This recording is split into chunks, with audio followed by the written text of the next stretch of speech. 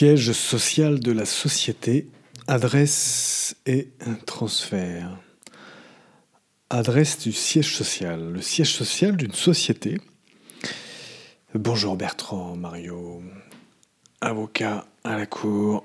L'adresse du siège social. Le siège social d'une société peut être à la même adresse qu'une société de son groupe.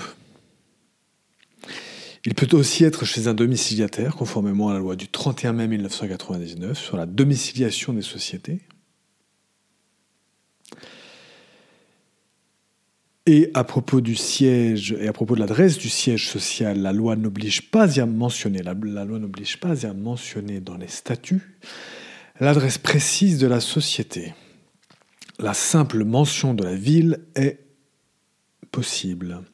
Il faudra cependant indiquer l'adresse précise lors de l'Assemblée générale des associés, dans le procès-verbal de l'Assemblée générale des associés, suite à la constitution de la société. S'agissant maintenant du transfert du siège social. Le transfert du siège social peut être effectué par l'organe d'administration de la société si les statuts le prévoient, si les statuts prévoient cette possibilité. Si les statuts sont muets à cet égard, une décision des associés s'impose alors.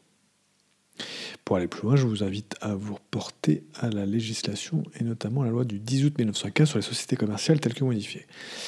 Siège social de la société, adresse et transfert. Bertrand Mario, avocat à la cour. À très bientôt.